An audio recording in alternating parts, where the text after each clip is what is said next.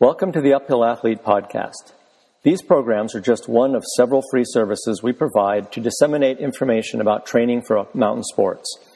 If you like what you hear and want more, please check out our website, uphillathlete.com, where you'll find many articles and our extensive video library on all aspects of training for and accomplishing a variety of mountain goals. You'll also find our forum, where you can ask questions of our experts and the community at large. Our email is coach@uphillathlete.com, and we'd love to hear from you. We've been very pleased and, of course, gratified that our podcasts are being received so enthusiastically. We've had requests to enable a way for listeners to have a conversation about episodes. We certainly welcome this idea and want to encourage those of you who do want to do that to do so on our forum so that the whole Uphill Athlete community can join in and benefit from this exchange. To do so, please start a new thread on the forum using the title of the podcast under the most appropriate category. Thanks for being part of this community. Hello, and welcome to another episode of the Uphill Athlete Podcast. I'm your host, Scott Johnston, co-founder of Uphill Athlete. And I'd like to start doing something a little different with these podcasts. I'm going to, for lack of a better term, I'm going to call them Training Talks with Scott. And I think what I'd like to do is be able to do some deep dives into subjects that I hear from our listeners and our users of the website that are of specific interest to them, or that there's some that I perceive that there's some confusion about how to understand some of these ideas, because I want to convey, and hopefully we've done this through our books and on the website, that the most important thing to make sure you're doing a good job with your training, or whether or someone is doing a good job coaching you, is, are you improving? Of course, that's number one. And then how do you perceive your training load? How do you perceive your fatigue? How do you perceive recovery? How does it all feel to you? Because I think it's very easy for us to get too much into our heads. Our bodies are amazingly adept at giving us really good feedback if we can learn how to analyze it. So some of the things I want to talk about in the next couple of podcasts are related to that specific issue, because I do see kind of what I would say is kind of an over-reliance on collecting data. No, make no mistake, I like data. I think it's a good thing, but it's only really useful for us if we can take advantage of, let's say, use it as an objective measure that we compare against our subjective feelings about how things are going. And, so in one way, we're going to be going with our head, and the other side is going to be going with our gut. Well, my experience over a lifetime of doing this and over 30 years of coaching this kind of thing is it's amazingly how good our gut works.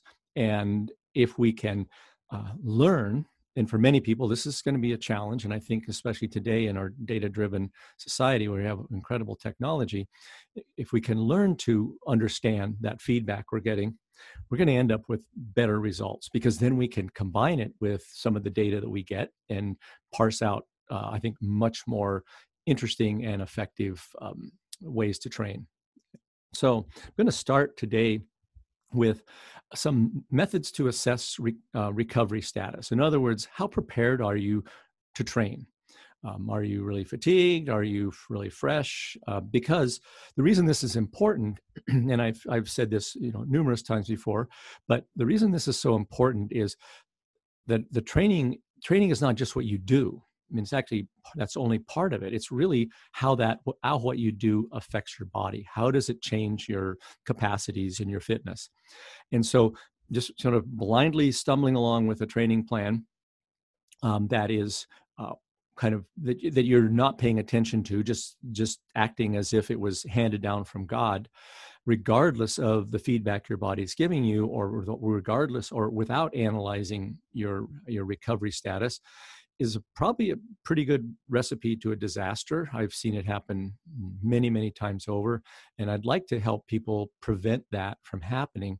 So I'm going to talk about sort of what I don't like about the technology for monitoring recovery that's out there right now, and why, and what my experience has been using it, and also what some of my favorite tools are for analyzing recovery status, because this is really the key to getting better. I mean, if you apply too much training load before you have adapted and recovered from whatever the previous training load was, then you're not going to adapt to that. Your body just can't handle it. Given a long enough time and a gradual enough approach, we can adapt to incredible training loads. But if we try to ramp it up too fast, we can't fool Mother Nature. We can only adapt at a certain rate. And I don't care who you are. I don't care, how much intensity you add, or how badly you need to be in shape in 4 weeks. That doesn't matter to your body. And so really being able to get a good handle and an assessment on your recovery status, I think, is like the most critical part of doing a good job of managing your training, or if you're coaching someone, managing their training.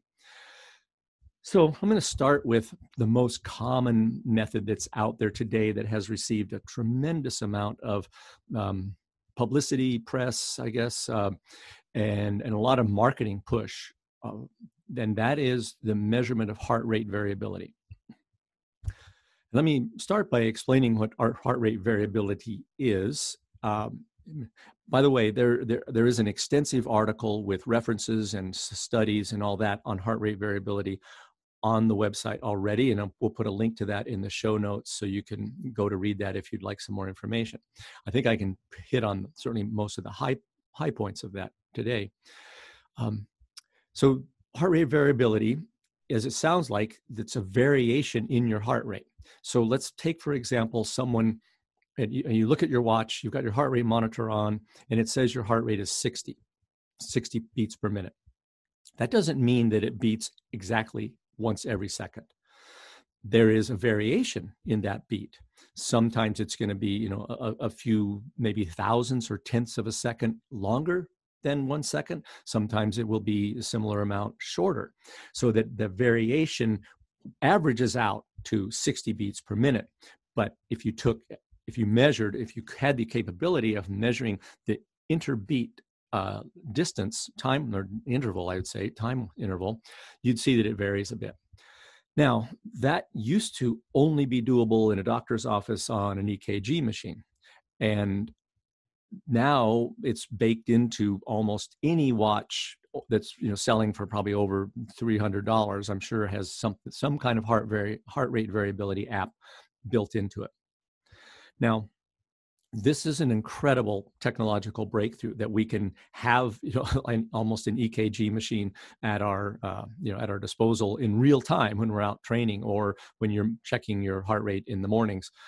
The problem is, I've found that it's not as reliable as it needs to be to accurately help you predict how you should be assessing your training, and whether you're what I would call your preparedness to train. Now, and I'll want to dive into that, why I think that is. I'm certainly not an expert on this field, but I have had extensive experience with many athletes using heart rate variability. And I have to say, I was one of the earliest adopters. I would say, certainly that I know of, and in my world, I started using heart rate variability 15 years ago with some of the athletes. Initially, it was only available in the very high-end Polar watches. I don't even remember the number now. And they called the app the Own Optimizer, which is a clever name because it would help each person optimize their own training. And as a coach, I'm always looking for a way to get a read on the athlete's recovery, and having another source of recovery monitoring. I thought, wow, what an incredible tool this could be. And I immediately started having athletes I was coaching, that I was training, use that.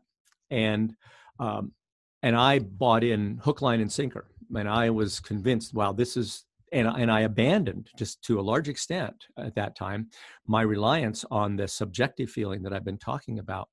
And that was, it came back to bite me really hard. It was actually a really demoralizing time in my life because I overtrained some athletes, and I've never forgiven myself for it. And I can't count the number of sleepless nights that went along with that mistake. But it did open my eyes to the fact that there can be a disconnect between that, amazing technological development and the data that's collected with it, and the actual preparedness of the athlete to train. And that's the disconnect I want to talk about next. And so the basic principle, and again, I'm no expert on this. I'm certainly no cardiologist, and I'm not an app developer, but I'm a guy who's been in the trenches with this stuff for a long time, playing around with it. And I've tried a bunch of new apps, on myself, and had other athletes try them in the last few years. And I kind of came to the same conclusion. So here's my take on why this is a bit of a problem. So your heart rate, and by association, your heart rate variability, is directly controlled by the autonomic nervous system. So this is a system you really don't have any control over, and it's automatic. So that obviously when you go to sleep, you don't have to think about your heart rate. It just happens. The same with your breathing, same with your digestion. There are two components to the autonomic nervous system, primarily, is the sympathetic nervous system and the parasympathetic nervous system. And you can think of these as, the sympathetic nervous system is what we might call the fight or flight nervous response. So it would be when the saber-toothed tiger jumps out of the woods at you, you know immediately to run. It's going to elevate your heart rate. It's going to release adrenaline. You're going to be prepared to sprint away for your life. The other end of that autonomic nervous system is the parasympathetic nervous system. And that's what is often referred to as the rest and digest system. It kind of turns down the volume on the nervous system. It's what happens at night for people. We tend to, our autonomic nervous system, the parasympathetic nervous system, begins to take over, and we get sleepy. And that's to help us fall asleep. Now, you've all had experiences where your sympathetic nervous system didn't turn down enough during the night, or maybe you couldn't fall asleep. And that's exactly what's going on in those cases. Your sympathetic nervous system is overstimulated, and the parasympathetic nervous system can't calm it down. So that's just a really quick, not even neurology 101, but that's kind of how this system works. So what heart rate variability apps look at, obviously, is this variability in the heart rate. So they're essentially taking the pulse of, or measuring, your autonomic nervous system's status at any time. And it would seem like that would be a really great window into a person's recovery status. And that's why I bought in hook, line, and sinker, almost 20 years ago with this stuff. Was I thought, wow, because we know that the nervous system is one of the most affected components. I mean, it's one of the things that drives fatigue more than anything else in the body. Obviously, there's different types of fatigue, and maybe at some point we can have a talk about all those different types of fatigue, because there's metabolic fatigue and others. But the nervous system is one that, because our nervous system is used so much in these high output activities that we tend to use, it takes a beating and it needs a recovery.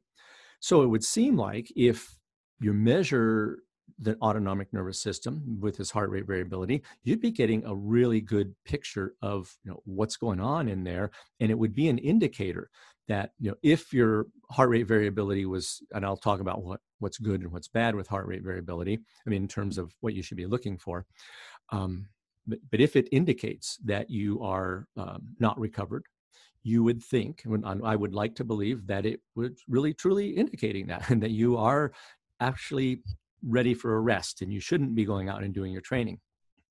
Now, for a bunch of reasons, and probably most of which I couldn't even begin to explain, that doesn't happen reliably enough so that you or your coach can blindly use heart rate variability as a predictor of your preparedness to train. Why does that happen? I'm only speculating, but my hunch is that we're because we are such an incredibly complex organism, and we have various mechanisms that result in fatigue, that just measuring one of those systems, the autonomic nervous system, often doesn't give us the cleanest picture that it is, especially that it's presented as that. And unfortunately, I think, I mean, as with anything, there's a lot of marketing behind this, and the watchmakers want to put more and more stuff into their watch because they're in a marketing battle with other companies. And this is something that has now the little chips that they can use to measure this have suddenly come way down in price, or not suddenly, in the last few years.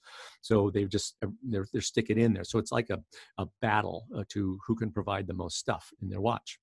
I'm sure you've seen all this stuff. And in some cases, they even tell you, oh, you need 18 hours to recover from this. Or they're going to tell you the next day, oh, you're recovered, ready to go. They give you like a +1 or +2 or -1, whatever, as a measure of your preparedness to train. Now, I found in collecting a lot of data and then looking at studies that have been done on real athletes in real world situations for long periods of time, that heart rate variability is remarkably accurate in what we would call backcasting.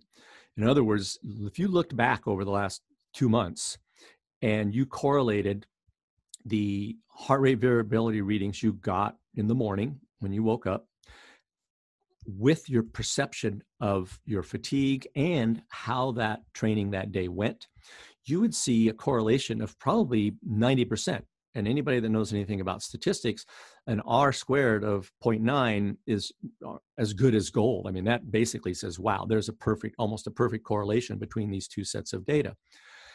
The problem is 90% isn't good enough for us. We need 100% accuracy because we want to use it for forecasting. We don't want to look at what happened. We need to know are you ready today to do this training? And that's where it has stumbled in my experience, because 90% isn't good enough. If it tells you you are tired and you should rest, but you actually say, well, I actually feel pretty darn good, then that's going to screw up the training for the day, or could very well be. And the opposite is true. I mean, if it might tell you you're just doing fine, and that's what happened with me and the athletes that I overtrained, was that it told me I was doing great and they were doing great. And, I was feeling like, a hero coach. Oh man, they're just getting stronger and stronger, and the heart rate variability is really good, and blah, blah, blah. And then the wheels came off because it didn't help me. It didn't provide that forecasting capability that I needed. And so I got lulled into believing that all I had to do was look at the heart rate variability every day and say, okay, you're ready to go, without really assessing the athlete's feelings feeling of how prepared they were to handle whatever the training load we had scheduled for the day was. So what should have been a coach's dream turned into a coach's nightmare, at least for me. And I take the blame fully. This was not the fault of Polar watches by any means. I think I just was too easily swayed that the data collection would solve all my problems and take away some of the challenging decisions that needed to be made on a day-to-day basis with regards to training them. Now, the fact that the heart rate variability it can be measured in real time, can be measured anytime during the day, and the fact that the autonomic nervous system is remarkably responsive to stress, you would think again that it would paint this really cool picture, very accurate picture of how stressed you are. And so that's its feature, but it's also what I think is a bug. And because it responds so rapidly, what I have seen many times over now is that the athlete's agitation state at the time of the test has a dramatic effect on the test results. And in my case, as soon as these athletes began to realize, hey, I'm getting tired, I'm getting overtrained, I'm not recovering, then every time I insisted, I kept pushing them to take these tests. But every time they took one of these tests, they would take the test in a rather stressed state because they knew that the readings were probably going to come back bad. And of course, then they got worse. The result of the heart rate variability test would be worse. By the way, in a fit, rested athlete, the variability between beats in the heart rate is larger than it is in a tired or unfit individual. And that might sound like the opposite of what you would expect, but that is what happens. So what you would see is that a high heart rate variability score would say, oh, this athlete's prepared to handle a big training load. Whereas a low heart rate variability score would say this person needs to take a rest day. That's essentially how this stuff works. So what I found was that this was causing anxiety on the part of the athletes. And I've experienced this exact same thing when I've tested the heart rate variability apps on myself. And I've heard this story from hundreds of athletes who've had to have tried and then rejected the use of them because it made them anxious. They'd lie down there and think they've got a big workout today. They know that they need to get a good test, and they're supposed to lie down for a couple of minutes, 3 minutes, up to 5, some of these tests. And they're supposed to relax and see how low they can get their heart rate. But what if you're anxious about that workout? That, oh man, this is a super demanding or important workout. And I know it's going to be tough and I need to be ready. Well, that's only going to screw up the heart rate variability reading. So much so that I think it pretty much invalidates it. And I'll give an example here in a few minutes of that. But that's my supposition as to why these things don't work quite as well as they should. I'm excited by the technology. I'd give almost anything to see this work because it would make my life and my job and the job of all the coaches I know much, much easier if all we had to do was look at one number and then assign a training load for the day. Unfortunately, it doesn't exist. One of the places where I think heart rate variability does have a role is for non-athletes, people who are not engaged in heavy training.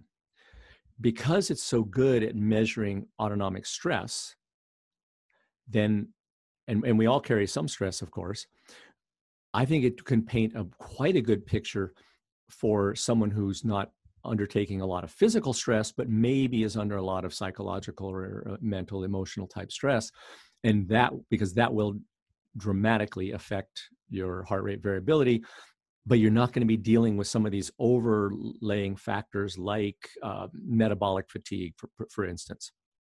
And so there's where I see it really useful. And I think for the average heart rate variability app user, that would be a great market and a great tool, I think. I mean, I've not had a lot of experience with it, but it makes sense to me that would be a great place to use it so that, if you have a really stressful job, stressful life situation, it might tell you, hey, you really need to do some meditation the next day or so.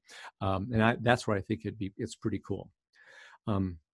So where have I come down? I mean, you hear where I've come down on this, of course. I think I've made that really clear, and I've got other examples that are in that article that I wrote about.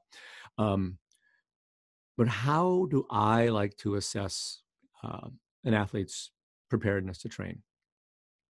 And so with a highly trained, very experienced athlete, especially one that I have a lot of experience working with, we can rely almost entirely on their perceived fatigue level or perceived preparedness to train. How do they feel when they wake up in the morning? Do they feel energetic? They're feeling good?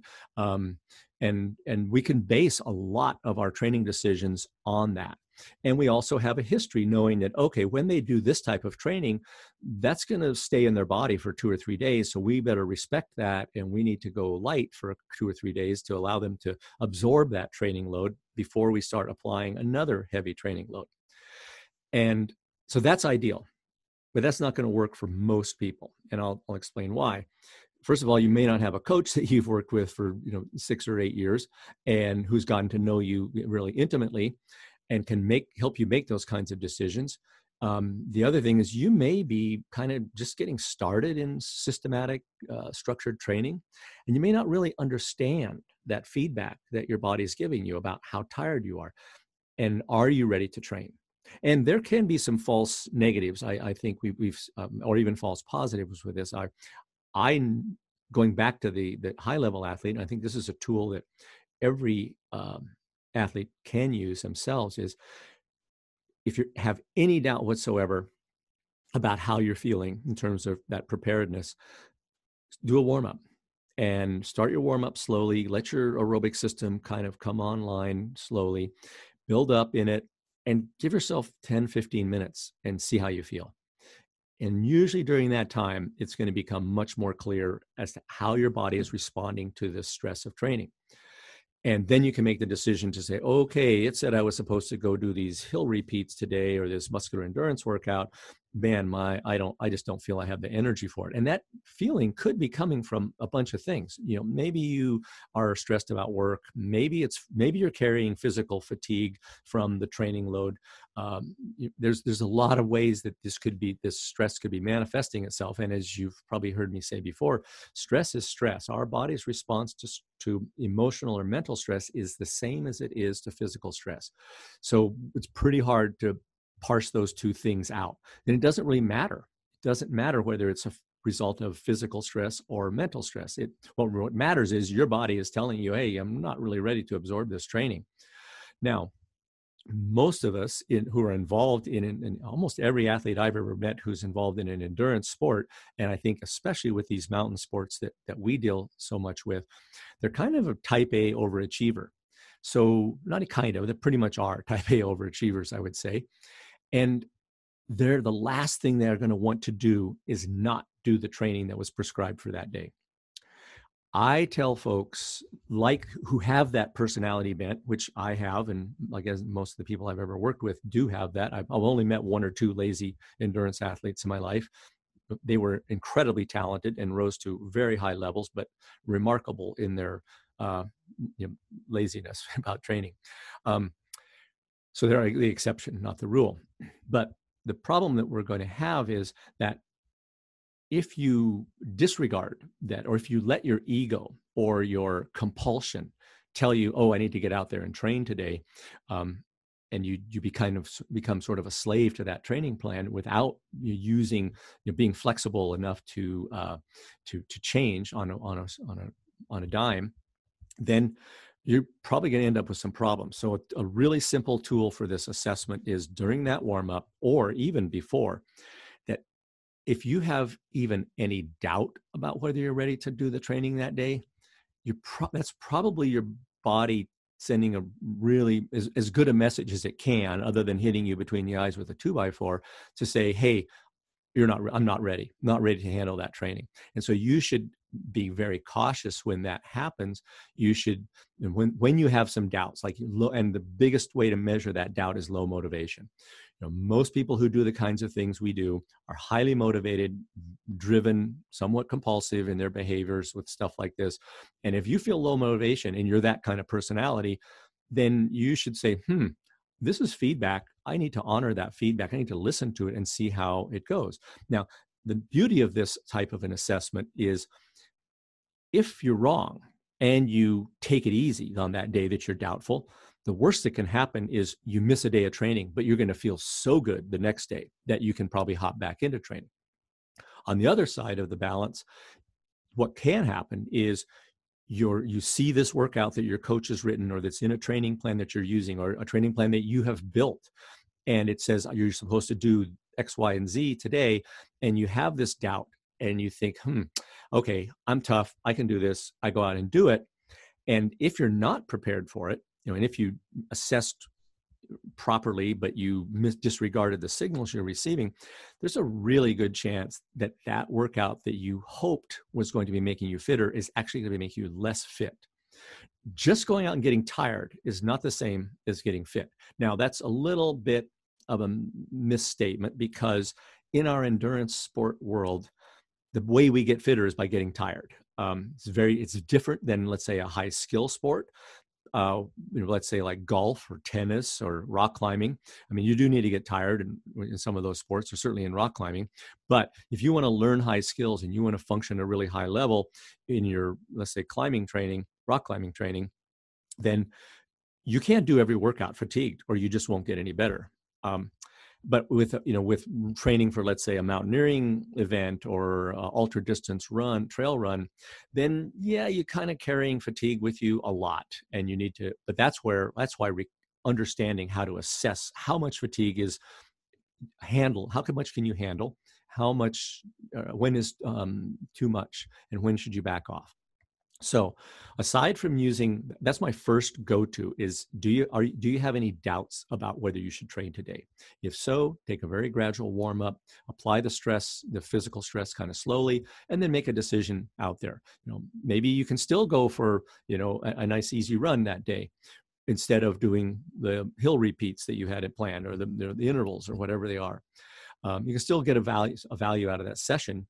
This is what I used to do with athletes that I coached when I was, with them every single day, is I would assess them before I got hooked on the heart rate variability. And then after I abandoned the heart rate variability, I would look in their eyes. I would watch their body language. I would see, how talkative are they? How chipper are they?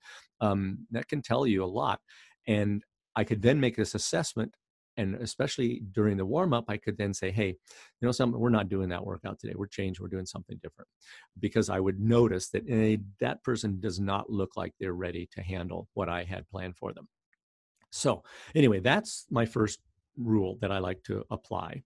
Then the other one that I think, there's a couple of others, but they're pretty. The next two are basically the same, and these are ones that were shown to me. Oh, I guess probably now, 40 some years ago, and they were shown to me by a very high level physiologist, and was a U.S. ski team doctor, and I had access to him when I was skiing racing, and he developed these really low stress tests that would help us decide how prepared we were for training. And I'll tell you the test I'll tell you both the tests. Well, I'll tell you the first test he gave us, because it's really the one he gave us. And then I kind of have modified it a little bit to make it even simpler. So the first test he did was, we would, get up in the morning, and this was in the early 80s, was when portable heart rate monitors were just coming out. In fact, so everybody on the ski team had these big, clunky polar heart rate monitors. I mean, they were the size of cell phones, really, strapped to your wrist, and they didn't record data, and they didn't have a screen that recorded data. They recorded the data, but then you had to hook it to a computer to actually see what was going on. And that didn't take long before they changed it, of course. But so we were all into using these heart rate monitors because it was so cool that you could watch your heart rate out training. And we would put our heart rate monitor on with a chest strap. Back then, they didn't have any of these optical wrist-based heart monitors. And then we would step up and down on a small step. It didn't really matter how big the step was. It just, you needed to elevate your heart rate and so hold it there for maybe a minute. So it's a very low stress test. So even if you're tired, this is something that shouldn't cause too much of a sympathetic nervous response. So your heart rate would elevate, but maybe your for people like us, our resting heart rate would be sometimes in the low 40s, even, or lower. And then we'd step up and down on this step for a minute or so and elevate the heart rate to over 100. So quite a significant bump, but with quite low stress. And you might have to step faster or slower to see this gain, but you kind of need to get it up there where it's starting to cause your breathing to increase a little bit. And then when we got it there, and we would turn around and immediately sit down and then measure what our heart rate had recovered to 1 minute later. And we began to collect this data for all of us, and we could definitely see trends. I mean, it was remarkably accurate that just this tiny little stress for a couple of minutes was enough to indicate how fatigued we were. So if your heart rate goes up to 100, and normally in a minute it would drop back down to 50, but on that day it drops down to 70, you're tired, because that means your sympathetic nervous system is overactive and something has jacked it up. And usually it's jacked up, if it's not because you drank too much coffee, or it's not because you had an argument with your spouse, it's probably jacked up because of the training you did the day before that has still got your sympathetic nervous system kind of in overdrive trying to catch up. So that was a really simple test, and I would give that a score of much better than heart rate variability for accuracy. It isn't as simple as putting your heart rate monitor on, lying down on the bed for a few minutes. You have to actually do something, but it's portable. You can do it pretty much anywhere. The size of the step, obviously, you don't want to be one day using a 2-foot step, another day using a 6-inch step. That's going to probably not work quite as well. So I took that idea that Jim had showed me, and I created another test that I and other coaches I know have used, and I call it the STAIRS test or the STAIR test. And maybe I think I've written about it perhaps on the website. I'm getting old and I've written a lot of stuff, so I kind of forget where and what I've written. But this one is most of us are in our daily routine at some point going to have some stairs that we can climb or do climb. I mean, maybe even you climb them multiple times in a day. And what I ask my athletes to do, and this doesn't even require a heart monitor, and that's why it's so easy to apply, and you can do it almost anywhere, is climb a set of stairs and then see what your legs feel like at the top of those stairs. Now, there are going to be days when you feel weightless and you can bound up a set of stairs, 2 or 3 stairs at a time. You get to the top and you just feel fresh as a daisy.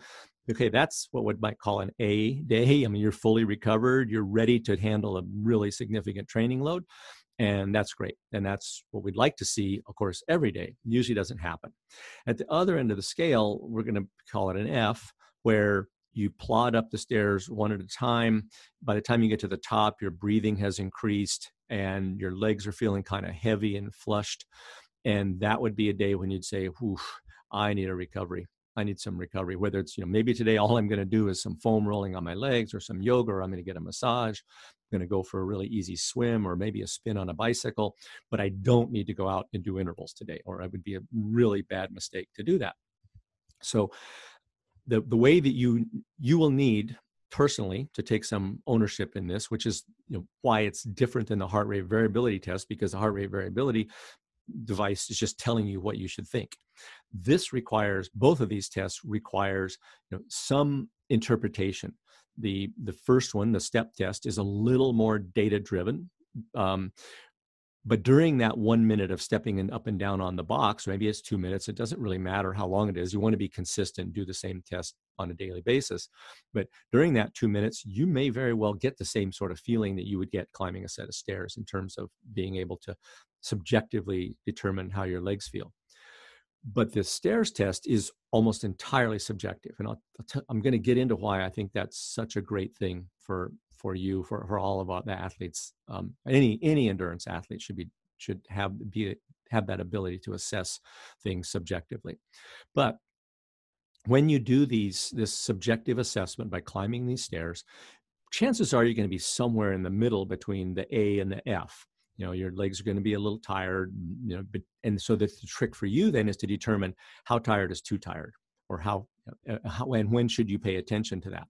And the only way to do that is with experience, is to, on a day when you kind of would give it a C, my legs are kind of tired, but they don't feel that bad. So go do the training that day and see what happens. And if you feel terrible and you're, kind of a crummy workout, you had to cut it short or whatever, then you go, oh, okay, I need to pay attention to this. On a day like that, I should plan on something fairly light. Maybe it's going to be, a 1 hour easy recovery run, or I might just say, okay, I'm not doing the intervals that day. I'm doing something lighter. But the only way you can get that is with your, by sort of collect. I like to keep a training log. I hope most of you have learned to keep a training log. You put your notes in there, rate that scale. If you rate the STAIR test scale A through F, and you rate the workout quality A through F, pretty soon you're going to see a very strong correlation between those two. And in fact, in my experience, it is 100% accurate. I've never really seen false feedback coming this way. Now, the problem is this does require you to be sensitive. You're not just looking at some number on a watch dial. You have to determine how much is too much and how tired you are. But, and this comes around to my final point that I want to make, is that, and I started with this, where when I'm working with a very advanced athlete, and especially someone I've been coaching for years and years, we can go a lot off of their perception. And they may not even need to do the stairs test. They might be able to get this feeling just from walking around, or during their warm up. Although I do when I suspect someone's tired, I'll ask them to do the stairs test. Like if we do an especially demanding workout, like a big muscular endurance workout, I'm going to ask them to do the stairs test for a couple of days afterwards, so I can see if and how they're recovering. So this requires you to take ownership in this and understand how your body is responding. And I'm going to get into this in my next little chat with you. I think that's the most important thing that you need to learn as an athlete, is how to judge whether you're tired or not. Because we are caught up in a very fast world, and people are super busy, and we tend to be these type A overachievers, and we have an ego, and we have some compulsions probably around training and exercise. And I'm not talking negatively about compulsions. I mean, I think anybody who wants to go out and run a 100-mile race has to be pretty compulsive. So I think you get what I'm saying. I'm not being derogatory here. But when we have those kind of compulsions, and we have an ego, all of us do, it's so easy for these, whether it's FOMO, the fear of missing out thing. My friends are going to go do this today, and man, my legs feel really heavy and dead, but I don't want to miss out on this ski tour. I'm going to go do it. We all have those challenges built into our life. And being able to assess, like, okay, go for that ski tour, but just understand that you in your leg, if your legs feel as crummy as you think they do right now, this probably isn't the best training decision. Maybe it's a great social decision, and there's nothing wrong with that. But maybe you should think, okay, I'm going to need like 3 days off after this ski tour, because I'm pretty tired going into it. I know this is going to put me under a bit. I better be ready to rest. But that sort of feedback that is not data driven, that is very subjective, is, I believe, like I said in the beginning about the high level athletes, I think it's the most important tool that an athlete has at their disposal. So I'm advocating for you to take the time to learn how to assess this, learn how to listen to your body. I mean, I know that's a hackneyed phrase, but I really think it's true. Learn those skills, and it will make you a much better athlete in the long run. And this is, to wrap things up there, that is why we have spent so much ink talking about the theory and methodologies of training, and then how to assess fatigue. It's in the books. And we put a huge weight on that kind of stuff. We don't just talk about, oh, you need to go to the track and run 800s at this pace to get this fast. I mean, that's cool if you could do it. I mean, that is a training method, but only if you're ready to do that training. And I think that's what often gets left aside in training discussions is, are you ready to handle it? And these are the two best tools I have come up with. And I know I'm going to catch flack from the heart rate variability industry over this. When I wrote that article a few years ago, I've caught a lot of flack from the heart rate variability industry over that. And I have shown them published data from real world athletic. One of them you can read about. We'll put it in the show notes, but it's in that article where these researchers in France studied the French biathlon team. For those of you who don't know biathlon, that's skiing and shooting. And they did over 1,000 tests with these athletes with heart rate variability test during a normal or training period. And the result of the tests, the correlation was so bad that their conclusion was, this is kind of worthless. And of course, the people that are selling these heart rate variability apps don't want to hear that. So when the heart rate variability apps get as good as I hope they do, I'm going to be full in on them. But until then, I encourage you to use these kind of methods that I've been talking about, and not only for the assessment of your fatigue, but I think just becoming aware of your body will be a helpful thing. So I'm going to wrap that up for tonight, and we'll talk some more soon. I've got some other ideas I would like to pass on. I hope that you found this useful. I know for some people will want to go down in the weeds like this with me. Other people might just scan through this and decide, oh, it's not so sexy stuff to talk about. But I'm trying to fill a need here that I think might exist. So I hope that you found it enjoyable. Thanks. Thanks for joining us today. For more information about what we do, please go to our website, uphillathlete.com.